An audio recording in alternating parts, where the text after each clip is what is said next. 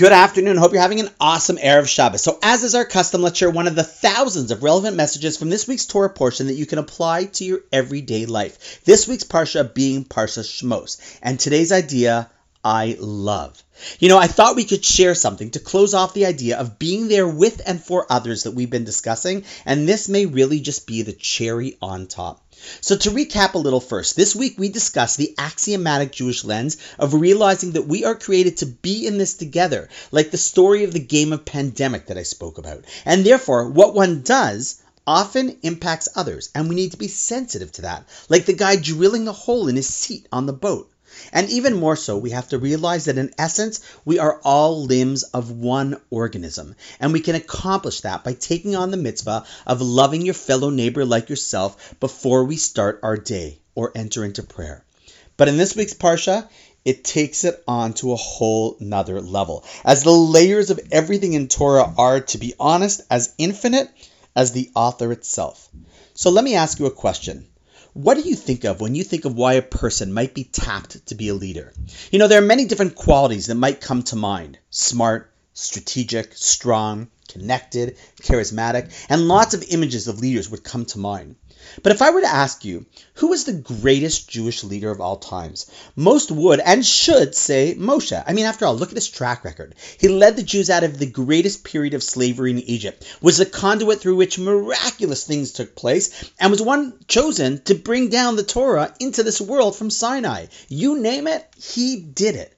And when one thinks of Moshe, the quality that usually comes to mind is what he was best known for: humility. In fact, the Torah itself attests to the fact that he was Anav Mikol Adam, more humble than any other human being on the planet. And that's true. But we've said before that something important in Torah study is always to see how things unfold in the very beginning. We've over the years looked at why it is that the first words spoken to Avram were Lech Lecha, or why the first words of the Torah start with Bereshis, or why the first mitzvah given to the Jewish people was the mitzvah of time being based on the moon, and on and on and on, always looking at the start. Because just as the species of a big tree can already be known from the tiny seed that's planted, so too we can tell a lot about the essence of a story or a person from the first seed of an idea that we see or read about. And so too with Moshe. So what is it about Moshe that we see all the way in the beginning, in his first interaction in the world, that the Torah finds worthy to describe? So listen to this beautiful observation.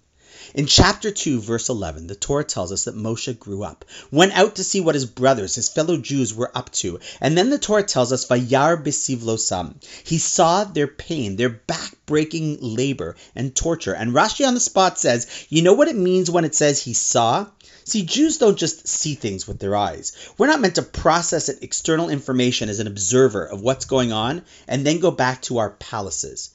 Rather, Rashi says that he saw their oppressors means he placed his eyes and then his heart and felt their pain. And then the Torah tells us that Moshe kicked into action to help the Jewish people because he saw their pain as his pain. Even as he was being brought up in the palace, had a good life, and could have just said, oh, this is so sad what they're going through, but luckily I'm safe. That is not what he did. He saw their pain, felt their pain, and then kicked into action. Why does the Torah tell us this? Well, Rabbi Yerucham explains that it was because God saw this quality. He saw he left his good individual life and was willing to connect with and feel the pain that others were experiencing in their lives, that he tapped Moshe for leadership because of that one quality. In essence, the Torah is teaching us something so profound and important. A leader, plain and simple, is someone who cares deeply for others.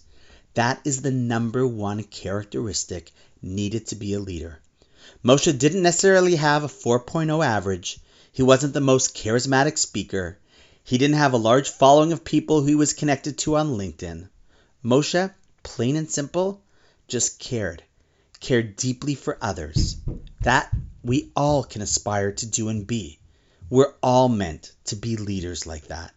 And on that note, wishing you an awesome Shabbos, and I look forward to seeing you tomorrow.